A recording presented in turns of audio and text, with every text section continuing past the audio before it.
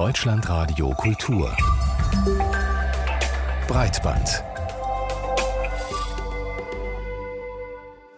Hallo und herzlich willkommen zu Breitband zum Quadrat, dem Sonderformat von Breitband, der Talksendung, wo wir uns fast eine ganze Stunde Zeit nehmen, um über ein bestimmtes Thema zu sprechen und es ausführlich zu analysieren. Anlass: 10 Jahre lang Podcasts gibt und das wollen wir genau besprechen. 10 Jahre Podcast, das sind beides nur technische Definitionen, könnte man sagen, denn sowohl die 10 Jahre sind eigentlich ein bisschen kürzer, aber vor 10 Jahren wurde der Begriff geprägt. Und auch Podcast selber ist eigentlich nur ein Begriff, der eine Technik umschreibt, nämlich wie man Audios über das Internet abrufen kann. Wie sich so etwas anhört, das hören wir jetzt.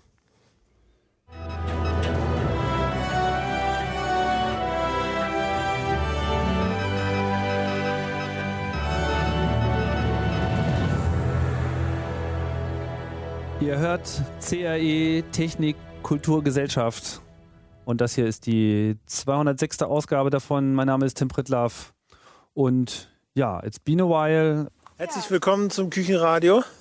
Doc Phil ist hier. Bin mal wieder rausgefahren, mich aufgemacht, raus fast aus Berlin und neben mir steht jetzt gut gelaunt Dia. Ja, hi. Ach, guck mal, da hinten kommt der Bollerwagen schon. Ja.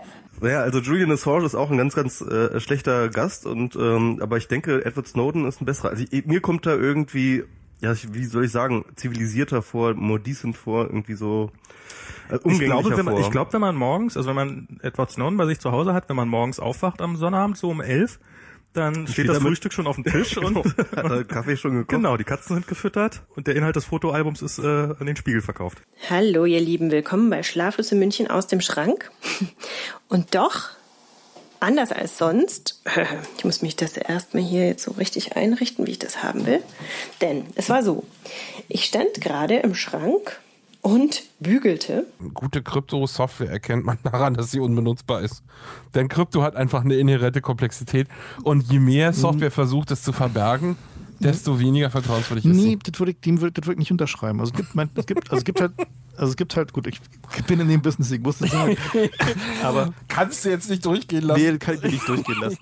Das ist also zusammengefasst Podcasts in Deutschland. Nachrichten, Audios aus einem Schrank, oft Technikthemen und die lassen sich automatisch, wenn man sie erstmal abonniert hat, auch auf das eigene Computer, das eigene Smartphone herunterladen und dann anhören. Die Frage ist das wirklich alles oder ist das nur eine kleine Nische, die vielleicht zu bedeutungslos geblieben ist in den letzten 10 Jahren. Mein Name ist Markus Richter und herzlich willkommen zu Breitband zum Quadrat, wo ich auch Nele Heise begrüße, eine Medienforscherin aus Hamburg, die dort an der Uni auch lehrt und die sich mit Podcasts beschäftigt. Hallo und guten Tag, Nele Heise. Hallo aus Bremen. Eine Frage gleich zum Anfang. Wir werden ja heute in der Sendung ausführlich darüber sprechen, was Podcasts sind und auch sein können. Aber erstmal die konkrete Frage, was sind Podcasts in Ihrem Lebens- und Arbeitsalltag? Also wie begegnen Ihnen Podcasts? Was macht das bei Ihnen? Also ich höre Podcasts vor allen Dingen als Hörerin und Fangirl sozusagen schon seit mehreren Jahren auf allen Wegen, wo ich unterwegs bin, auf dem Weg zur Arbeit und vor allen Dingen, wenn ich irgendwie ganz banal was in der Küche mache oder so. Und dann beschäftige ich mich natürlich wissenschaftlich mit dem Thema im Rahmen meiner Dissertation. Und was ist da bei der Dissertation vorgekommen? Also nur ganz kurz gesagt? Vorgekommen. Ja, ich unterhalte mich ja vor allen Dingen viel mit Hörerinnen und Machern und mir geht es eher so um die technischen Grundlagen vom Podcasting und inwiefern die eine Rolle dabei spielen, wer sich überhaupt an Medienproduktion beteiligen kann. Und da fahre ich auf Workshops und schaue mir einfach an, was die Leute so für Geräte benutzen, welche Workflows sie haben und beobachte einfach, wie sozusagen Podcasting als Prozess auch abläuft. Und das ist was mich im Rahmen meiner Diss interessiert. Die ist aber noch nicht so weit gediehen, wie sie vielleicht sein könnte. Das ist ja häufiger das Problem bei Dissertationen, habe ich gehört. Ich begrüße außerdem recht herzlich Holger Klein, jemand, der in beiden Welten vorkommt, die mit Audio zu tun haben, die produziert werden. Sowohl Radiomoderator, macht vor allen Dingen Talksendung bei Radio Fritz vom RBB und auch Podcaster mit der eigenen Sendung Vrind und früher mit einer der bekannteren Sendungen Not Safe for Work, die mittlerweile beendet ist. Hallo und herzlich willkommen, Holger Klein. Hallo. Wie kommt in Ihrem Leben Podcast vor? Naja, das ist, es ist eins meiner wirtschaftlichen Standbeine. Ich gehöre zu den wenigen Podcastern in der Bundesrepublik, die zumindest auf einem bescheidenen Niveau Einnahmen erzeugen durch ihre Produktion. Und es nimmt halt sehr viel auch meines Alltags in Anspruch, weil ich vergleichsweise viel produziere, also neben allen anderen Arbeiten, die ich sonst noch so mache. Also ich bin nicht nur im Radio zu hören, sondern ich mache auch ganz normale Redakteursdienste.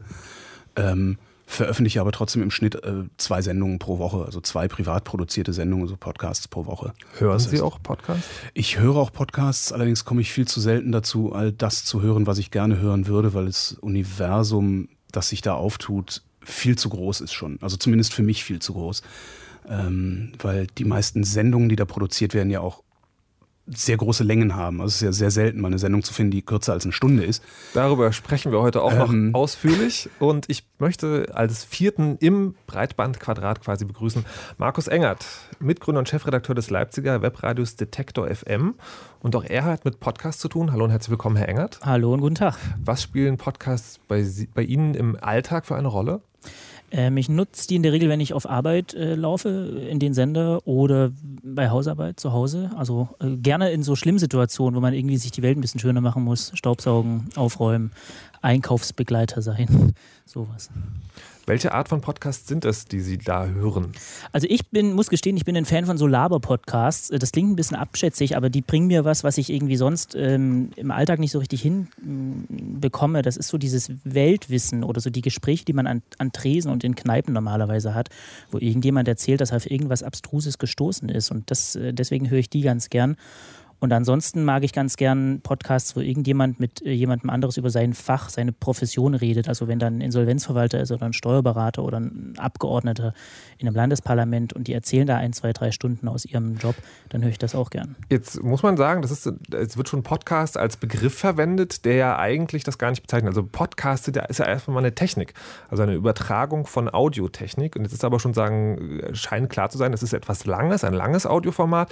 Da reden Leute miteinander und die unterliegen da auch keinerlei Format- oder Zeitbeschränkung. Ihr Webradio Detektor FM produziert ja zumindest im technischen Sinne auch Podcasts, aber das sind doch ganz andere Formate, oder? Das stimmt. Also wir machen alles das, was wir über den Sender schicken, gießen wir auch in diese Kanäle, die eben jetzt technisch gesehen Podcasts heißen. Die sind abonnierbar bei uns. Wenn man möchte, kann man den gesamten Output abonnieren. Dann drückt man auf den großen Podcast-Knopf. Oder man sagt, ich will nur Politik, dann abonniert man nur den Politikteil. Oder man sagt, bis runter zu ganz kleinen Gefäßen weiß ich jetzt nicht, die Moderubrik zum Beispiel, die so einmal pro Woche kommt. Ich will jetzt nur die abonnieren. Also wir ermöglichen das dann doch jedem, sich das Paket selbst zusammenzustellen. Aber was sind denn dann, wenn Sie sagen Podcast, was bedeutet das dann? Wenn Sie sagen, ich höre einen Podcast? Für mich im privaten Nutzen sind es diese langen Formen, diese Gespräche, die auch sich überhaupt keiner Senderegie unterwerfen. Also die gehören zu keinem Sender, zu keiner Anstalt, zu keiner Stundenuhr, zu nichts Vorgeplantem, wo irgendwo jetzt danach noch eine Musik gespielt werden muss oder so.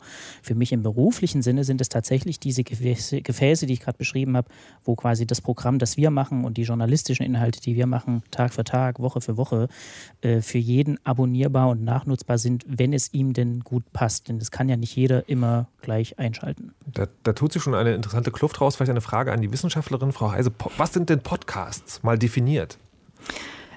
Ja, mal definiert. Also tatsächlich eines der sozusagen einzigartigen Kriterien ist halt diese Abonnierbarkeit. Also da geht es um diese RSS-Feeds sozusagen, weil alles andere wäre ja auch Audio on Demand. Also das ist so ein Kriterium. Das heißt, ich kann Audiodateien, es gibt ja auch Videopodcasts, mir geht es jetzt eher um die Audiopodcasts, dass man die sozusagen über so einen Podcatcher abonnieren kann. Das ist tatsächlich das, was ich technisch gesehen auch als Definitionskriterium sehen kann. Und was wir eben schon gesehen haben, diese Kluft, den Unterschied, den ich jetzt machen würde, ist das etwas, was quasi als Zweitverwertungsweg beispielsweise aus einer Radioanstalt rauspurzelt und sich auch Podcast nennt und eben auch abonnierbar ist? Oder ist es etwas, was jemand, der unabhängig von irgendeiner Institution, Radio beispielsweise, privat produziert, allein für diesen Ausspielweg? Und das ist sozusagen ein vielleicht auch nicht immer trennscharfes Kriterium, aber da würde ich sagen, da trennen sich so die zwei Dinge, wo ich auch sagen würde, ein Podcaster ist jemand, der macht das wirklich nur für dieses Format, weil ihm auch eine Anbindung an das Radio fehlt. Das ist also tatsächlich, das klingt schon wieder sehr trennscharf. Trotzdem die Podcast-Charts zum Beispiel, wenn man sich die anguckt in den verschiedenen Angeboten, dann sind da vor allem in Deutschland immer die öffentlich-rechtlichen Angebote, die da ihre Sender einfach sozusagen, also die ihre Zeitverwertung da hineinkippen, wie es gerade so schon hieß, reintun, ganz oben. Holger Klein, was sind denn Podcasts? Abonnierbare Audioformate. Also ich rede auch nicht sehr gerne über Podcasts, sondern ich rede über Sendungen, weil es sind halt Sendungen. Und mir ist mittlerweile ein bisschen egal, wo meine Sendungen verbreitet werden. Nicht ganz egal, aber ein bisschen egal. Darum rede ich tatsächlich nicht über Podcasts, sondern ich sage nicht, ich mache jetzt einen Podcast, sondern ich sage, ich mache jetzt eine Sendung. Und die verbreite ich dann halt auf dem Weg des Podcasts. Aber unterscheiden sich da Ihre Sendungen von dem, was zum Beispiel Markus Engert, wenn er privat sagt, als Podcast versteht? Ja, insofern, als ich halt nicht in eine Programmierung eingebunden bin. Also es gibt halt keinen Zeitablauf, den ich einzuhalten habe, wie wir jetzt hier im Radio beispielsweise. Also um 14 Uhr sind wir fertig und dann ist die Sendung vorbei. Meine Sendung ist halt nicht vorbei, also weil ich halt nicht einen Zeitstrahl versende, in den sich jemand einklingt.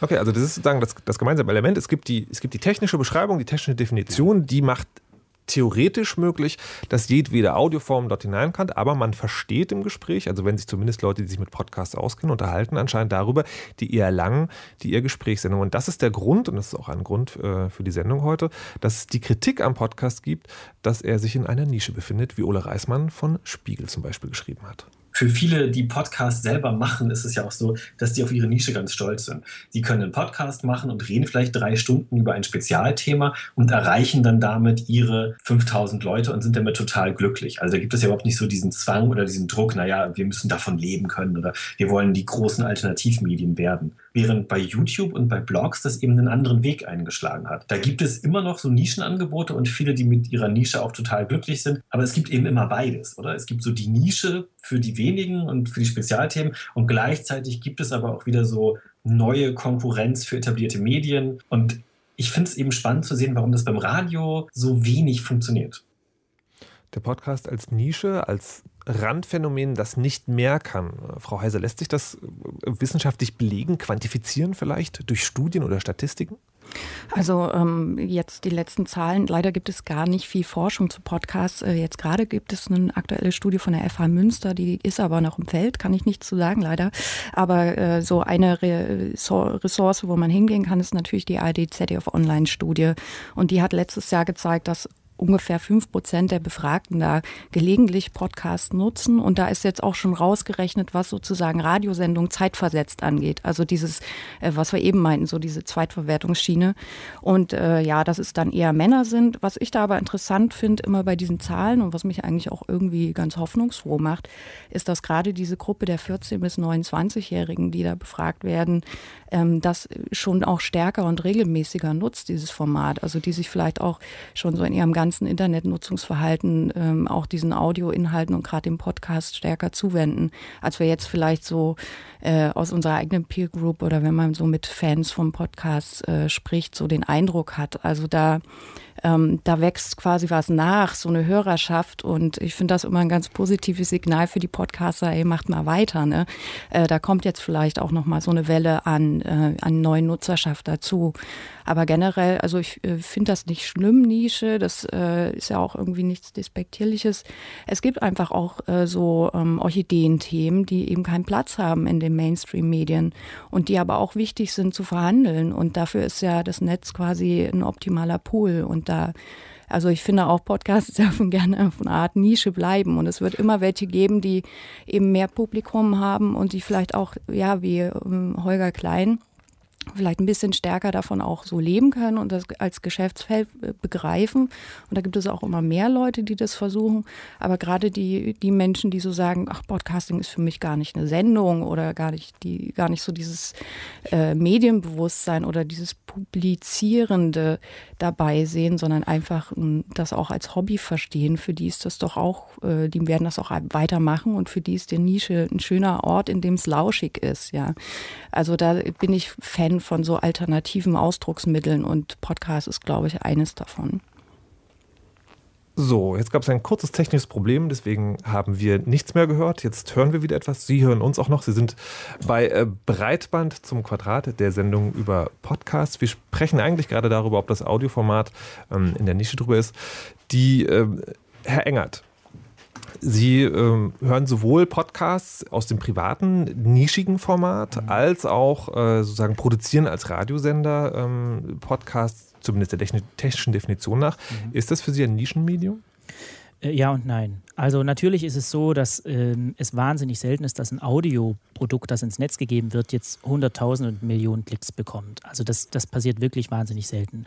Das ist aber auch nicht verwunderlich, weil wenn man Audio hört, ist man in der Regel dabei, irgendwas anderes zu machen. Ich sitze im Auto, ich schneide meine Gurke, ich fahre irgendwo im Zug hin, wie auch immer. Ich muss mich also bewusst A erinnern und B zwingen, 2, 3, 4 Stunden später mich an den Rechner zu setzen und zu sagen, das war wahnsinnig bewegend für mich, ich möchte das jetzt teilen. Wenn ich ein Video gucke oder ein Bild oder ein GIF oder irgendeine tolle Katze sehe oder so, sitze ich in aller Regel vor dem Rechner. Das heißt, dann schnell noch auf irgendeinen Sharing-Button zu drücken, ist nicht so wahnsinnig weit weg. Wenn wir diese Erkenntnis jetzt mal nehmen und das gegenhalten gegen die ja oft hervorgeholten berühmten YouTuber zum Beispiel, dann würde ich schon sagen, wenn ein Audioprodukt, das ja in der Regel auch so lang ist, 1, 2, 3 Stunden, wenn das so 20, 30, 40.000 Abrufe bekommt und wir jetzt einrechnen, dass da vielleicht nur jeder Zehnte mitgeteilt hat, ja, das ist jetzt irgendwie für mich wichtig gewesen, dann sehe ich die Nische nicht. Ich sehe auch nicht, dass viele der großen YouTuber, die jetzt oftmals so rumgereicht werden, als Revolutionäre oder als Produkt, an dem man was lernen kann, dass die jetzt wahnsinnig mehr Aufrufe bekämen. Das ist oft auch nicht der Fall. Und drittens finde ich tatsächlich diesen Nischenbegriff auch zu Unrecht ein bisschen abschätzig, weil definiert uns niemand, was Nische ist. Ab welcher Größe hört das eigentlich auf? Ne? 30.000 Leute, die das regelmäßig abonnieren, das hat auch manche Lokalzeitungen nicht. Und da würde auch keiner sagen, das sind jetzt Nischenprodukte und Hobbydinge oder wie auch immer. Und B ist es natürlich so, dass man im Schatten dieser Nische auch viel mehr experimentieren kann und viel mehr Formen finden kann, über die sich dann erstmal niemand so richtig beschwert und wo dann tatsächlich was Neues wachsen kann. Deswegen würde ich mit dem Nischenbegriff, ich wäre da ein bisschen vorsichtig, ich sehe den nicht immer. Also die Kritik ist ja, glaube ich, nicht an den Podcasts, dass es auch diese Nischenthemen gibt, sondern dass so das Potenzial zur Größe fehlt, also zum massentauglichen Medium. Und gerade was die YouTube-Zahlen angeht, bin ich jetzt gerade ein bisschen verwirrt, denn es gibt schon da gerade bei den erfolgreichen YouTubern millionenfache Abrufe. Das stimmt, es hilft uns aber überhaupt nicht weiter, wenn wir jetzt irgendeinen Mega-Promi-YouTuber aus der Ecke kramen, der Millionen Abrufe hat. Das ist einer, das sind vielleicht 2, das sind auch 5, aber dann hört das auf. Das sind nicht 20 und nicht 50 und so, also das ist halt nicht kopierbar. Ja, aber das zu sagen, es gibt es überhaupt. Also die Frage ist ja wirklich zu sagen, ob das Medium Podcast sozusagen einfach begrenzt ist. Ich glaube schon, dass das begrenzt ist, aber wir sehen ja auch, was wird viral im Netz. Wenn das zum Beispiel Videos sind, werden die fast immer dann viral, wenn sie unter 3 Minuten sind. Was ist wiederum ein gutes Audio, ein Audio mit gutem Storytelling, wo eine gute Geschichte entwickelt wird, das ist dann eine halbe Stunde plus X.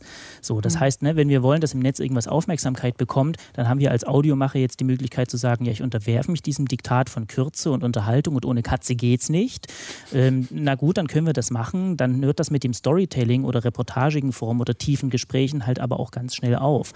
Also wenn wir jetzt sagen, wir wollen auch viral werden, müssten wir eher überlegen, weiß ich nicht, schnippeln wir Best-ofs aus unseren Podcasts und verteilen die in 2,5-minütigen Formen, um auf unsere großen Formen hinzuweisen und wie auch immer. Aber das liegt, glaube ich, in der Natur der Sache, dass ein Audio, das als Audio wertvoll ist, erstmal nicht diese Viralität von sich aus erreichen kann, wie es andere Formen erreichen können, eben weil man oft nicht am Rechner sitzt, während man es kommt. Zumal vielleicht noch ergänzend, also viele Audio- oder Videosachen, Katzenvideo oder was, funktioniert ja auch ohne Sprache. Also es gibt durchaus, glaube ich, auch immer noch diesen sprachlichen Bezug, ja, weswegen manches Video einfach auch als kleiner Gag, den ich mal eben schnell konsumieren kann, wo ich eher am Rechner bin, funktioniert. Also diese Sprachbarriere ist vielleicht auch nochmal so ein Aspekt dabei. Ja, insbesondere wenn man im Büro sitzt. Also wenn ich im Büro sitze, dann sitze ich mit 5 anderen Leuten im Büro und da kann ich mir tatsächlich ein Video, wo irgendein Mädchen versehentlich nach hinten fällt, obwohl sie nach vorne fallen soll, auch angucken, ohne dass ich einen Ton dabei habe. Das macht, glaube ich, sehr viel aus. Also ich glaube trotzdem, dass diese Beweisführung anekdotenhaft ist. Denn es gibt auch auf YouTube sozusagen gerade im Videobereich lange Formate, die sehr gut laufen. Und ich frage mich, ob das nicht möglicherweise auch an anderen Dingen liegt, die man Podcasts halt auch vorwirft. Und jetzt reden wir nicht über die Zeitverwertung von Sendeanstalten, sondern halt über diese langen Sendungen. Nämlich zum Beispiel, das ist halt das eine, dass so geht der Mythos und auch so belegen es einige Sachen. Der Podcast wird halt gemacht von einem weißen Mann über 35, der sich für Technikthemen interessiert. Ich interessiere mich nicht für Technikthemen. Aber ich bin ein weißer Mann über 35, das ist richtig. Zum Beispiel, genau. Ist das in dem Spiegelartikel, der sozusagen geschrieben wurde von Ole Reismann, da ging es ja auch darum, da hieß es auch, Frauen podcasten nicht. Frau Heise hat den Gegenbeweis angetreten. Was war da los? Ja, tatsächlich war ja der Artikel Anlass für mich, mal auf Twitter zu fragen, meine Follower, welche fallen euch denn ein, welche Podcasts, wo Frauen mitmachen? Also das Kriterium war erstmal, sie sollen mitmachen und nicht alleine das machen. Und das fing etwas zögerlich an und dann ist es wirklich so, dass wir jetzt über 130 Podcasts haben, an denen Frauen beteiligt sind. Und ich finde das echt erstaunlich. Hätte ich gar nicht gedacht. Und das sagt vielleicht ein bisschen mehr darüber aus, welche Podcasts generell mehr Aufmerksamkeit bekommen. Und ja, die Vielfalt, die dort präsentiert ist, ist auch relativ bunt. Also es ist nicht so, dass da nur Männer miteinander labern. Woher kommt dann dieser Eindruck, Holger Klein? Das weiß ich nicht. Ich habe diesen Eindruck nicht. Also ich höre Sendungen, die von Frauen produziert werden. Ich produziere selber Sendungen mit Frauen zusammen. Ich habe diesen Eindruck nicht. Also tatsächlich nur ein Mythos, dass das Podcasts nur von weißen Männern über 35 gemacht haben, die sich für Technikthemen interessieren? Weiß nicht, vielleicht reden nur Männer, die nur weiße Männer über 35 mit Technikinteresse hören wollen, darüber, dass sie Podcasts hören. Ich weiß es ehrlich gesagt nicht.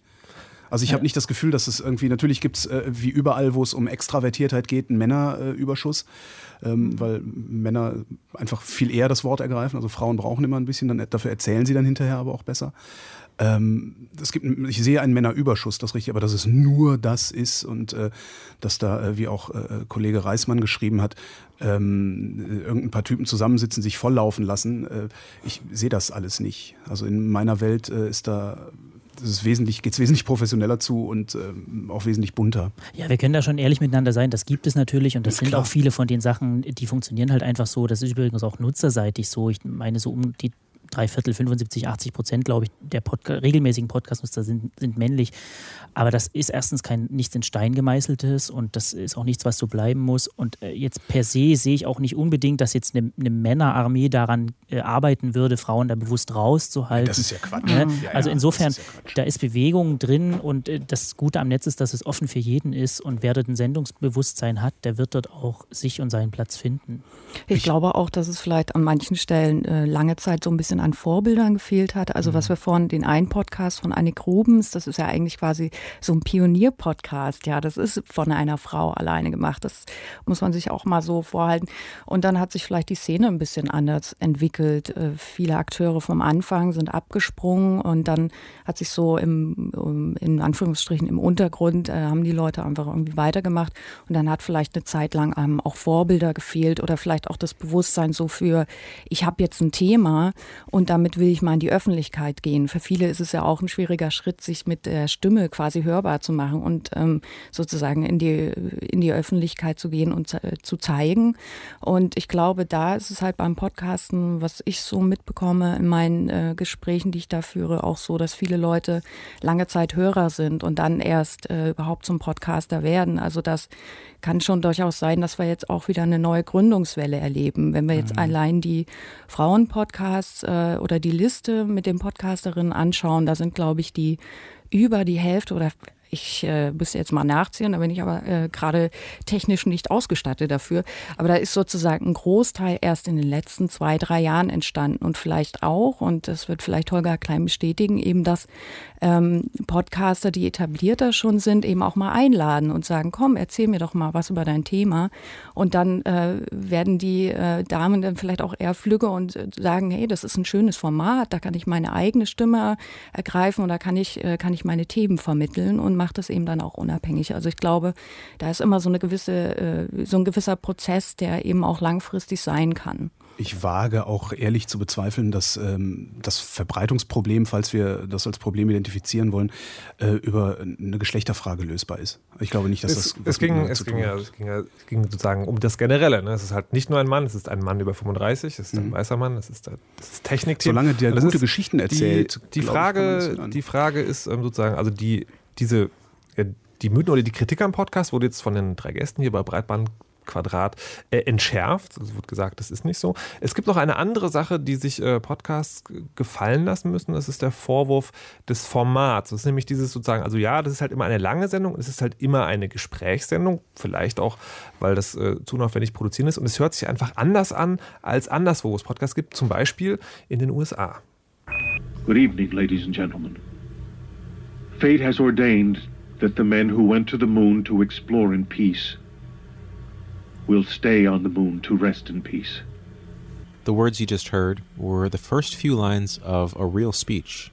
I'm not making this up. It was written for Richard Nixon in 1969 by William Safire. Here we go. Podcasting, for lack of a better term, has been good to me.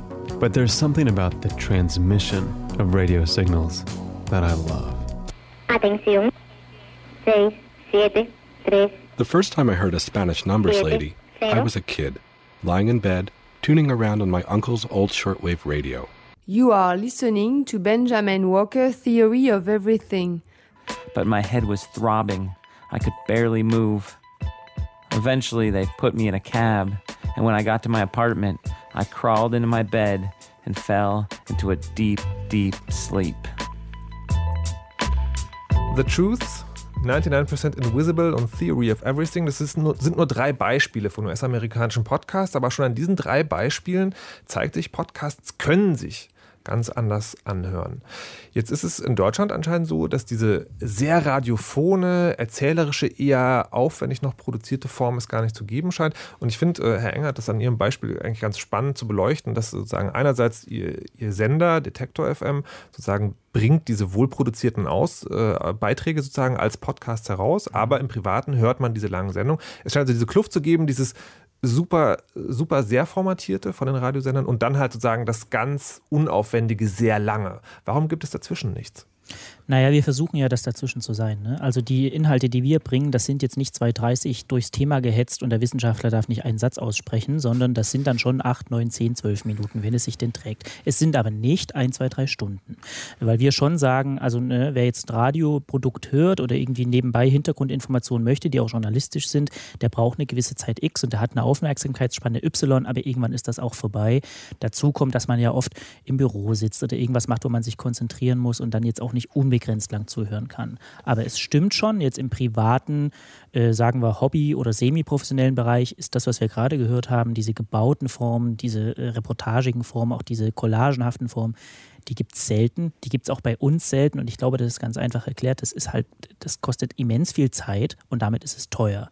Und das muss mir entweder jemand bezahlen oder ich habe das Glück, wohlhabender Privatier zu sein und kann meine Woche damit füllen, solche Sachen zu produzieren. Aber in Deutschland ist das halt mit der Bezahlbereitschaft sowohl der Werbetreibenden und der Agenturen als auch der Privatnutzer nicht so ausgeprägt, wie es bei den Amerikanern halt ist. Ich möchte also über die Finanzierung möchte ich später noch reden. Frau Heise, wie sehen Sie das? Warum gibt es diese Form nicht? Ist es wirklich nur dadurch erklärbar?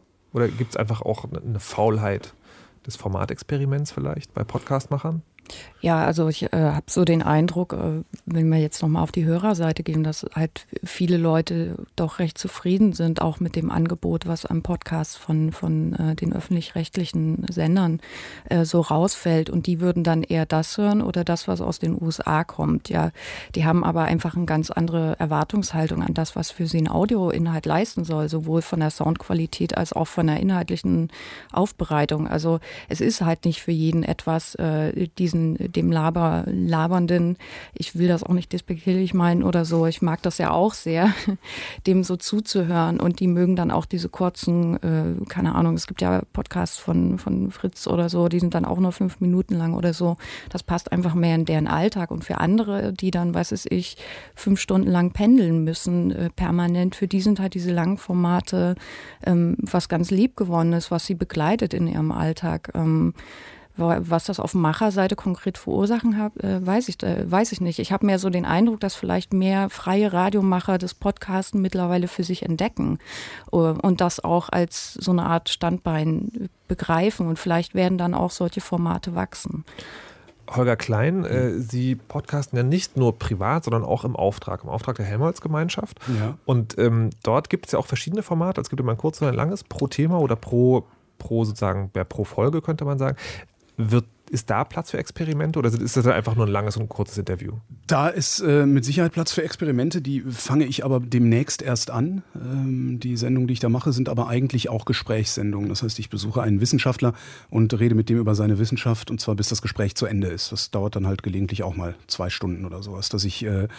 Was ich vorhabe, ist in Zukunft da auch so kleinere Feature-, Beitrags- und Reportageformate Einzug halten zu lassen. Aber das bekomme ich auch bezahlt und da bin ich ganz bei Markus Engert. Eins der Probleme ist sicherlich, es ist wahnsinnig aufwendig, mal eben 30-minütiges Feature zu produzieren. Da sitzt man halt schon Wochen dran und das muss man dann halt auch irgendwie finanzieren können. Aber es gibt ja noch Zwischenformen, also zwischen dem 30-minütigen voll ausproduzierten Feature und dem, ich nehme mir zumindest Sounds mit und bastle wenigstens ein wenig da daran um. Sie haben ja erklärt, Sie leben ja auch vom Podcast, also es ist zumindest eine Einkommensquelle. Können Sie sich vorstellen, dass das reicht, um so etwas auch zu produzieren? Ja, das würde schon gehen. Es ist im Moment bei mir tatsächlich im Wesentlichen ein Zeitproblem. Also ich habe nicht die Zeit, das zu produzieren. Und es ist vor allen Dingen, und das ist, glaube ich, bei den meisten Podcastern in Deutschland auch noch das Problem, es ist Unvermögen. Ich kann das nicht. Ich bin kein Autor. Also ich bin kein Beitragsmacher und ich bin kein Reporter, sondern ich bin Interviewer. Ich glaube, um etwas schön klingen zu lassen, muss man auch irgendwo mal ein bisschen gelernt haben oder eine genaue Vorstellung davon haben, wie es klingen soll. Und die meisten Menschen, die bisher Podcast produzieren in Deutschland, kommen aus ganz anderen Bereichen der Realität. Also es sind halt keine ehemaligen Radiokollegen, die jetzt da einen weiteren Kanal gefunden haben, um ihre Sachen rauszulassen. Sehen Sie das als Problem? Also sollte die Szene professioneller sein? Sie wird professioneller werden. Ich bin fest davon überzeugt, dass wir demnächst, wann das sein wird, ob das in einem Jahr oder in 5 Jahren ist, weiß ich nicht. Aber ich bin fest davon überzeugt, dass wir demnächst rechts überholt werden, weil zumindest ich immer häufiger von Nachwuchs angesprochen werde, also von wirklich jungen Journalisten und Journalistinnen, die ganz andere akustische Ideen haben, als ich jemals in der Lage sein werde zu produzieren. Und sobald die ihre Ideen umsetzen, es ist noch nicht live, darum will ich noch nicht drüber reden. Aber es sind tatsächlich wirklich sehr, sehr gute Sendungsideen, bei denen ich regelmäßig denke, die hätte ich sowohl gerne als Podcast-Idee gehabt, als auch als Hörfunkidee. Also da passiert noch was, glaube ich schon. Herr Engert, können Sie sich vielleicht noch Dinge vorstellen? Also gibt es Formatideen für die Zukunft, wo Sie sagen, das könnte möglicherweise als Podcast auch nochmal was Gutes sein, was man mal ausprobieren müsste? Jetzt so aus der kalten, nee, ich weiß auch nicht, ob ich die sofort einverraten würde jetzt hier. Doch, sag mal. Also es wird ja zum Beispiel seit vielen Jahren diskutiert über Audio-Slideshows. Also man macht ein gutes Audio, atmosphärisches Audio, Hintergrund, erzählt eine schöne Geschichte und unterbildert das quasi so. Und wenn wir über sowas reden, sind wir 100% im Netz, weil das geht über Luft und Wellen halt nicht. Und dann ist die Frage, was unterscheidet die zum Beispiel noch von Video? Weil es kein bewegtes Bild ist, sondern aneinander geschnittene Standbilder, ist es trotzdem eine Bildabfolge mit Tonspur. Aber wo ist jetzt die Ebene, die das Bild reinbringt, die das Audio nicht erzählen kann? Also für mich ist es der wahnsinnige Vorteil von Audio, dass es im Kopf des Hörers einen Kinofilm auslöst, der so intensiv ist wie kein Bild der Welt. Also niemand kann das Bild auf die Mattscheibe bringen in der gleichen Intensität, wie es abläuft im Kopf eines Hörers. Und das ist der wahnsinnige und einzigartige Vorteil von Audio. Und was man mit Atmosphäre und mit guter Beschreibung und mit sympathischer Stimme alles schaffen kann, ist in Bezug auf Video jenseits von Gut und Böse, plus es geht viel schneller in der Produktion. Video produzieren ist halt teurer und aufwendiger. Frau Heise, weil Sie am Anfang gesagt haben, dass Sie sich auch sozusagen damit beschäftigen, was benutzen Podcaster an Technik. Glauben Sie, es gibt das Vermögen und vielleicht auch die Ausrüstung bei den Leuten, die halt privat Podcasts produzieren, um da überhaupt nochmal neue Medienformen auszuprobieren? Oder ist das einfach erschöpft mit dem, ich mache Interviews und so sieht auch meine Ausrüstung und das, was ich mir arbeite, aus? Naja, es vielleicht ist eher so, dass die Entwicklung normalerweise so ist, dass irgendwie jemand mit erstmal vielleicht mit einem ganz normalen Headset für Teamspeak oder so anfängt und sich dann auch peu à peu professionalisiert und Ausrüstung anschafft. Ich glaube aber, dass vielen das auch einfach genügt, ja, dass sie gar nicht die Motivation haben, jetzt das Format zu revolutionieren oder so.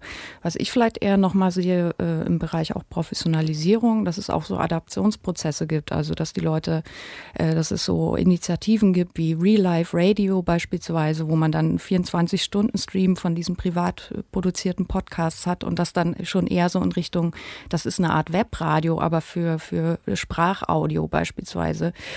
Solche Sachen entwickeln sich ja jetzt peu à peu, oder es gibt die Pod-Union, wo sich Podcaster zusammenfinden, um eben sich auszutauschen, und das ist sicher auch ein Anzeichen dafür für so eine Professionalisierung. Ansonsten ist es ja auch so, dass viele Podcasts heutzutage auf ganz vielen verschiedenen Plattformen stattfinden und dann nicht mehr nur auf dem eigenen Blog hochgeladen werden, sondern auch zeitgleich auf Soundcloud und auf YouTube hochgeladen werden, um einfach mal die Zugangswege zu verbreitern. Und vielleicht wird ja mit diesem Move zu YouTube auch allmählich dem Podcastern klar, dass sie auch Bild mit einbinden können, aber auch das hat seine technischen Grenzen, muss man sagen. Also es gibt diesen wunderbaren Podcast Bildsprache-Podcast von Nico Hoffmann, der dann halt eben mit Journalisten, mit Fotografen über ihre Bilder redet und der tatsächlich nun auch Bilder schon einbindet. Aber auch da sind sozusagen, was die Ausspielfähigkeit von Bildern in Form von so einem Feed, da gibt es eben auch noch bestimmte Grenzen und da wird sich was weiterentwickeln, gehe ich von aus. Und dann sind wir vielleicht auch an dem Punkt, wo über die technische Innovation auch eine inhaltliche Innovation möglich ist. Ich glaube, es gibt, Entschuldigung, in Deutschland auch noch eine Rechtsunsicherheit. Wenn ich wirklich komplexes Audio produzieren möchte, dann weiß ich immer noch nicht so richtig, wie ist das jetzt mit dieser krudeligen GEMA da und darf ich das eigentlich auf jede Plattform stellen und muss ich das eigentlich irgendwann wegnehmen und wie lange darf ich zitieren und all der ganze Unfug. Und gerade wo die GEMA jetzt schon gefallen ist, also das Verhalten dieser Institution an der Stelle ist wahrlich kein Ruhmesblatt, ist es wirklich nicht. Also ich wollte da auch nochmal drauf zurückkommen, wenn wir über Unterschiede zwischen USA und Deutschland reden. Ja. Also in den USA hat man auch viel mehr musikbasierte Podcasts. Und das ist auch etwas, was man ehrlicherweise vielleicht auch aus der eigenen Nutzung kennt, auch Radionutzung angeht. Wenn ich irgendwo sitze und arbeite und nebenbei läuft Audio, dann habe ich doch am liebsten eigentlich einen Musikstream, der läuft. Ja. Und das ist auch noch so das, was am meisten verbreitet ist, wenn es um Audionutzung im Netz wenn es darum geht. Also die Zielgruppe für rein sprachbasierte Audiogeschichten ist vielleicht dann auch relativ gering. Und das könnte vielleicht auch nochmal so ein Drive geben für die Podcast-Szene, wenn da genau diese Rechtsunsicherheit ein bisschen abgefangen würde beispielsweise. Ich kann mich natürlich auch außerhalb der Rechtsunsicherheit bewegen und muss dann mir einfach rechtefreie Musik mir suchen und drunter legen. Das ist halt nur noch mehr Arbeit, als mal eben in mein eigenes CD-Archiv zu greifen und da irgendwie eine stimmungsvolle Musik rauszuholen, und die ich auch drunter lege. Da ist die Rechtsunsicherheit ja sehr groß, weil ja jetzt gerade sozusagen Gerichtsurteile oder beziehungsweise Gerichtsverhandlungen darüber existieren, inwieweit tatsächlich rechtefreie Musik auch in einem Podcast oder in einer Sendung verwertet werden darf. Wir hören Breitband zum Quadrat, die Sonderausgabe von Breitband, dem Medienmagazin, und es geht um Podcasts. Eigentlich nur eine technische Definition, um Audio über das Internet zu abonnieren und abzurufen. Heute mit der Frage, was ist in den letzten 10 Jahren, die es Podcast zumindest der Definition nach gibt, passiert und was kann Podcast uns möglicherweise noch bringen? Jetzt, nach 40 Minuten, erscheint mir der Eindruck zu entstehen, dass Podcast eigentlich nicht viel mehr ist als Radio auf einem anderen Vertriebsweg. Gibt es da überhaupt irgendwelche Neuigkeiten oder irgendwelche Potenziale, wo Podcast mehr kann als Radio, außer eine andere Themenauswahl und keine Sendezeitbeschränkung, Holger Klein? Ich glaube nicht, nee. Ich glaube, das Radio hat die Formate, also wenn wir über Formate reden, das Radio hat alle Formate schon ausprobiert und sehr viel experimentiert und ich glaube, dass das, was wir heutzutage im Radio hören an Formaten, also den Beitrag, das Feature, das Gespräch, dass die zu Ende erfunden sind. Okay. Ich glaube nicht, dass da noch irgendwie jetzt großartig neue Sachen kommen, höchstens also neue Kombinationen, beispielsweise, was ich halt mache, Hörertalk, was normalerweise im Radio zwingend live passieren muss, mache ich halt auch im Podcast, aber es ist trotzdem nur Hörertalk.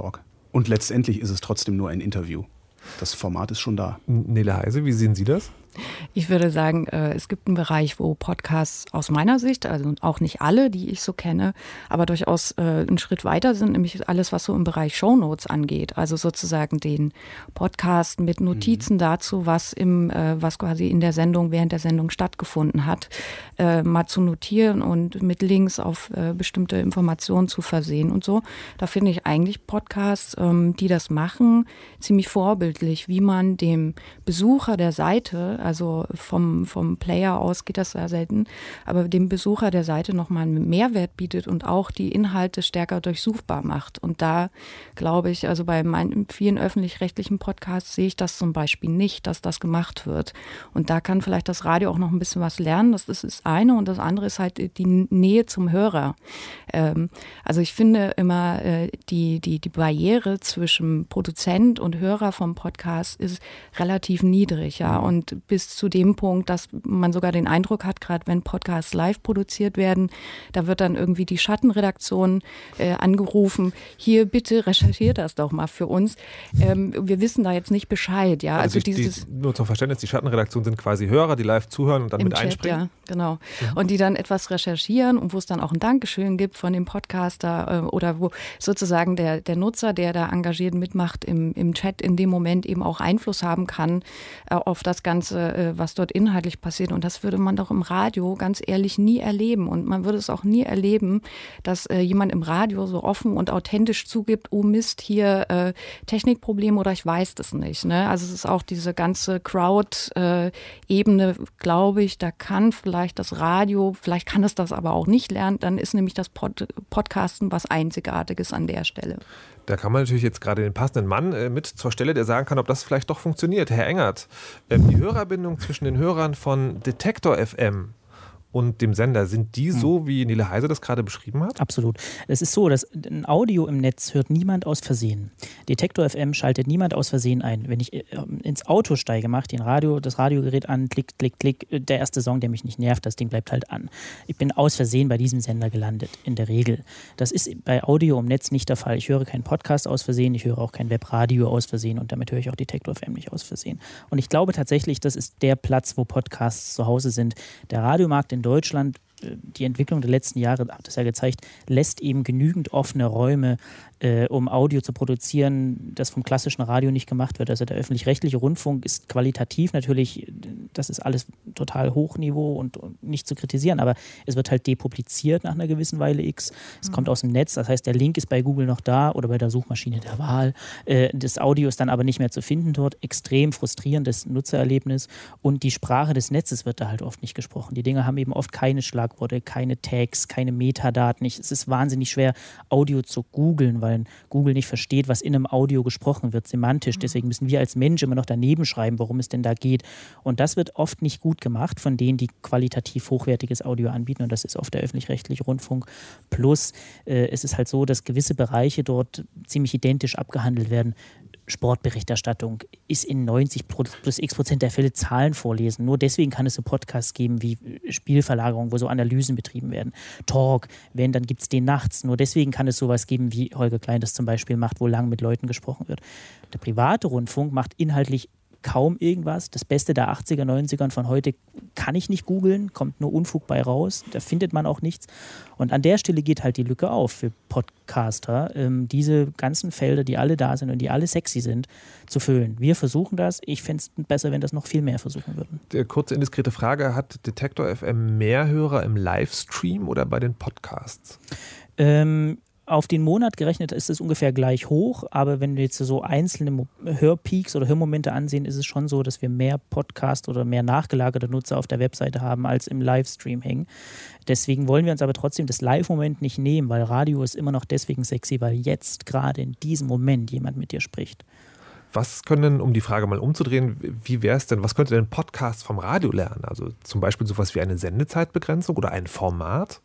Formatfragen sind schwierig zu beantworten, weil es das eine Rezept eben immer nicht gibt. Ich finde tatsächlich oft, wenn man jetzt als Neuling in den Radiobetrieb kommt und irgendwie 10 tolle O-Töne hat und hat Platz für 3, dann ist diese Erfahrung, die man mal machen muss, kill your babies. Ich kann nicht 10 schöne O-Töne senden, ich kann 3 senden. Also muss ich mich entscheiden, was nehme ich rein, was lasse ich raus. Und dieses bisschen auch beim Fragestellen schon die Schere im Kopf mitlaufen lassen. Also wo hat er jetzt schon mal geantwortet? Was macht ein neues Fass auf? Was muss ich jetzt nicht fragen? Und so diese Stringenz, die man beim Radio machen eben lernt, Die tut dem ein oder anderen Podcast sicher nicht schlecht. Ich weiß aber sehr wohl, dass der Vorteil gerade dieses Kneipengesprächs zum Beispiel genau daran liegt, dass es das eben nicht gibt. Deswegen bin ich vorsichtig mit Rezepten. Herr Klein, also ich kann mir vorstellen, als Radiomacher, oder ich habe die Erfahrung selber auch gemacht, wenn man als Radiomacher anfängt, Podcast zu machen, denkt man, das ist die ganz große Freiheit und dann stellt man irgendwann fest, es gibt so gewisse Dinge im Radio, die sich dann doch lohnen oder die sich einstellen. Welche sind das? Das ist das, was Markus Engert gerade beschrieben hat. Ich nenne das immer strukturelle Professionalisierung. Es ist ja okay, wenn ich mit einer unglaublichen Detailtiefe meine Interviews führe. Es ist auch okay, wenn ich unwahrscheinlich weit abschweife von der eigentlichen Frage, die ich gestellt habe und dann wieder zurückkomme.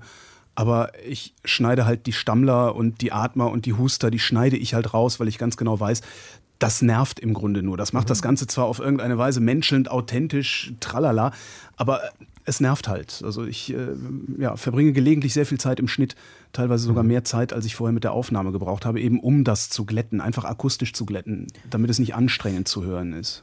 Es ist auch oft so, dass so ein Podcast, eine Radiostation auch nochmal einen Mehrwert bietet. Oft kann ich im Programm die Sachen halt nur verkürzt senden. Ich kann sie doch aber länger online stellen. Das tut doch keinem weh. Die Arbeit, die teuer ist, der Reporter, die Recherche, das Schneiden, die ist doch schon bezahlt. Also das Online-Stellen kostet kein Geld. Deswegen verstehe ich es beim besten Willen nicht, wieso das so schlecht und so selten gut online gestellt wird. Ich kann das in 3:30 senden und dann stelle ich es in 8 Minuten online, weil wer dort auf Play drückt, interessiert sich auch fürs Thema. Den nerv ich jetzt damit nicht. Und es wäre sehr einfach, gerade für den Rundfunk, das Rohmaterial online zu stellen, weil es ist ja schon vorhanden. Es gibt ja einen Rohschnitt, den man ohne weiteres veröffentlichen könnte. Da lässt sich, also ich denke, da gibt es auch mehrere Perspektiven. Auch das müsste dann nochmal redaktionell abgenommen werden. Frau Heise, was wünschen Sie sich denn, was Podcasts noch vom Radio lernen können? Riesenthema finde ich immer wieder Zugänglichkeit. Ein Radio schalte ich an und es läuft halt irgendwie was, ja.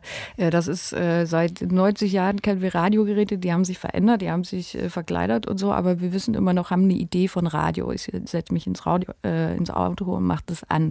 Also wie funktioniert denn das eigentlich für mich als Hörer? Wie lerne ich am besten einen Podcast kennen? Gibt es eine zentrale Plattform? Also selbst ARD, die hat ja eine Seite, wo ich irgendwie mich über Radioprogramme informieren kann. Das ist so das eine, also das den Hörerinnen und Hörern einfach mal leichter zu machen, auf die Inhalte zuzugreifen. Es fehlt eben eine zentrale Plattform dafür, finde ich. Und es ist auch manchmal gar nicht so leicht. Und viele Podcasts hängen eben auch noch auf ihren Blogs rum. Und da ist jede Episode mit einem Player versehen. Das ist sehr schön. Und wenn jetzt jemand überhaupt kein Smartphone nutzt und keine Apps benutzt und so weiter, ja, wie kommt er denn da am besten hin? Es fehlt an guten Verzeichnissen, finde ich. Es entstehen jetzt ein paar neue Verzeichnisse, die dann von engagierten Leuten kuratiert werden, wo dann auch mal Empfehlungen ausgegeben werden. Sowas wie die Hörsuppe ist ja quasi die Hörzu für die Podcast-Szene. Da sind auch nicht alle Podcasts mit drin, aber einfach dieses eine Idee davon, was auch an Vielfalt herrscht, zu vermitteln. Das finde ich immer noch mal so ganz wichtig und vielleicht auch eine gewisse Verlässlichkeit. Also es gibt ja auch Podcasts, die dann irgendwie mal ein halbes Jahr nichts machen und man hört nicht, sind die überhaupt noch aktiv und so. Also da ist, glaube ich, da sind wir Menschen einfach zu langsam, um unser Mediennutzungsverhältnis so komplett umzustellen. Und da würde ich mich freuen, wenn die Podcaster da dran schrauben und gemeinsam dran arbeiten. Und ich glaube, was anderes ist auch noch Radio oder die Anstalten, Hörfunkanstalten haben halt den Vorteil, die Technik ist da. Die haben einen Riesenapparat, auf den die zugreifen können. Und jeder Podcaster fängt im Grunde bei Null an und eignet sich dann im besten Falle über Jahre hinweg eben so die technische Infrastruktur an, weiß dann irgendwann, wie er das publiziert, wie er es am besten produziert.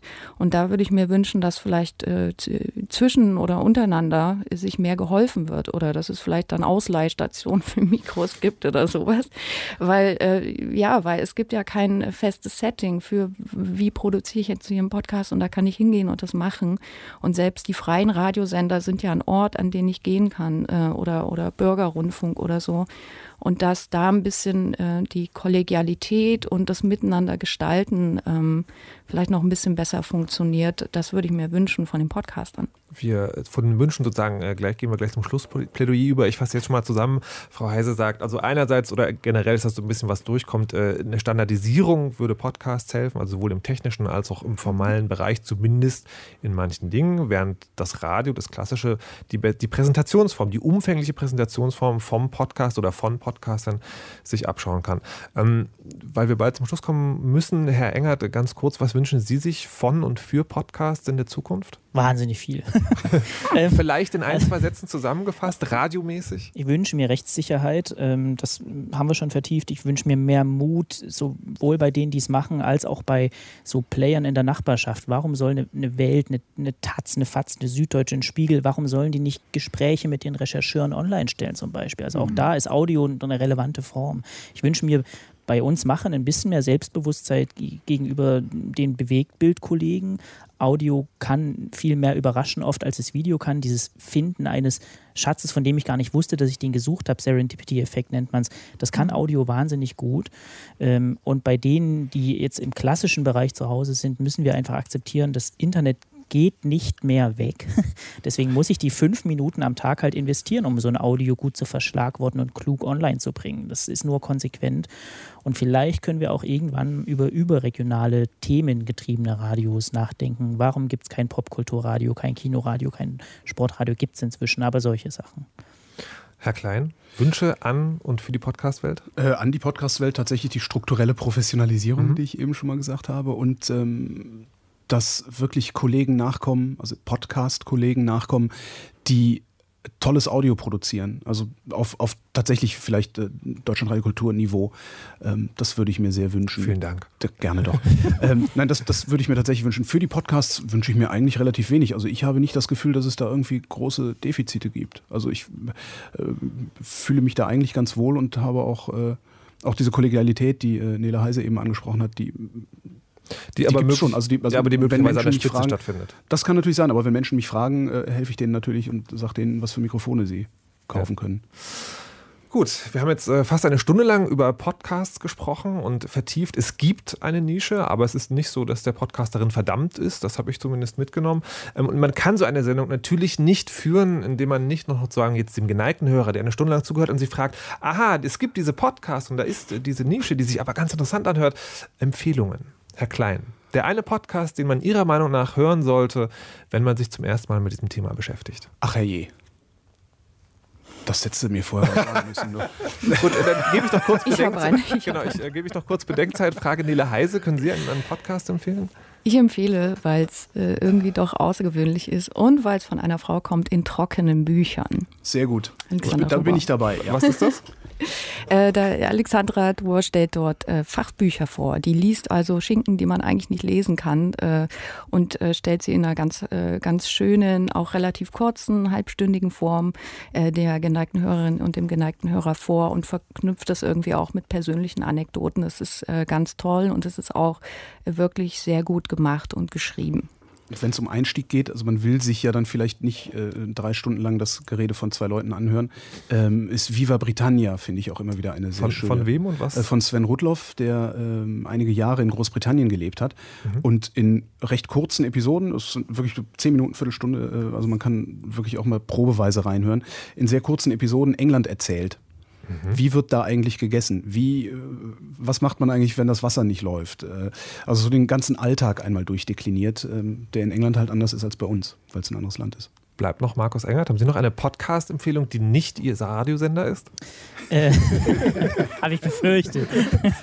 Dann empfehle ich das. Ja. Nun. Also zum Einstieg im deutschsprachigen Raum, ich höre ziemlich gern das, was beim Küchenradio so gemacht wird, einfach weil die Form und das Reportage oft ganz, ganz toll ist. Es gibt viele tolle englische Sachen. This American Life ist gut. Was das Radiolab macht, ist toll. 99% Invisible ist toll. Aber es gibt auch sehr viel tolle deutsche Sachen. Der Vergleich mit dem Englischen soll nicht immer sagen, das gibt es hier alles nicht. Und da ist die Hörsuppe, glaube ich, schon ein guter Anlaufpunkt. Und ich will eine Bitte an alle Podcast-Hörer. Aber schnell. Bitte flattert und unterstützt eure Podcaster. Nun, erstmal anhören und dann möglicherweise sich dafür entscheiden, zu unterstützen. Ich empfehle den Podcast von Breitband. Diese Sendung kann man im Nachgang auch noch tatsächlich als Podcast hören, sogar mit so etwas wie Shownotes. Und wir freuen uns auch über Hörerinteraktion unter breitband.deutschlandradiokultur.de. Ich übergebe jetzt an die Kollegen von Rang 1 nach den Nachrichten, dem Theatermagazin, die sich heute mit den ersten Premieren der Ruhr-Triennale beschäftigen, die gestern begonnen hat. Ich verabschiede mich von meinen Gästen. Holger Klein, vielen Dank. Ich danke. Markus Engert, vielen Dank. Dankeschön. Und Nele Heise, vielen Dank. Vielen Dank. Wir hören zum Schluss noch einen kleinen Song von Tracky Birthday, der Cheeseburglar heißt, wo der Künstler versucht, mit einem Cheeseburger im Mund zu rappen. Und manche Leute sagen, das sei auch ein ganz gutes Beispiel oder Metapher für Podcasts. I love burgers and pizza. Wanna see me eat some? Can't get enough of that medium. Chili cheese fries and some Mr. Pibb. I need tacos with a nasty dip. Pico de gallo, mayo or dryo. Hot sauce or barbecue straight from Ohio. Homemade coleslaw, fuck Boston Market. Junky blue cheese range into 5-star bread. Me once hummus and pita. Mozzarella feta. A fat ass burrito, mamacita. I enjoy each and every calorie more than any gallery. Worst thing you have in food allergy. Valeria chicken got me finger licking. Teriyaki sticks with the grits. Tricks up for kids and Kellogg's schnitzel bricks for breakfast or lunch. Cause I always crunch it munchy. You can punch me in the stomach cause it's never really aching.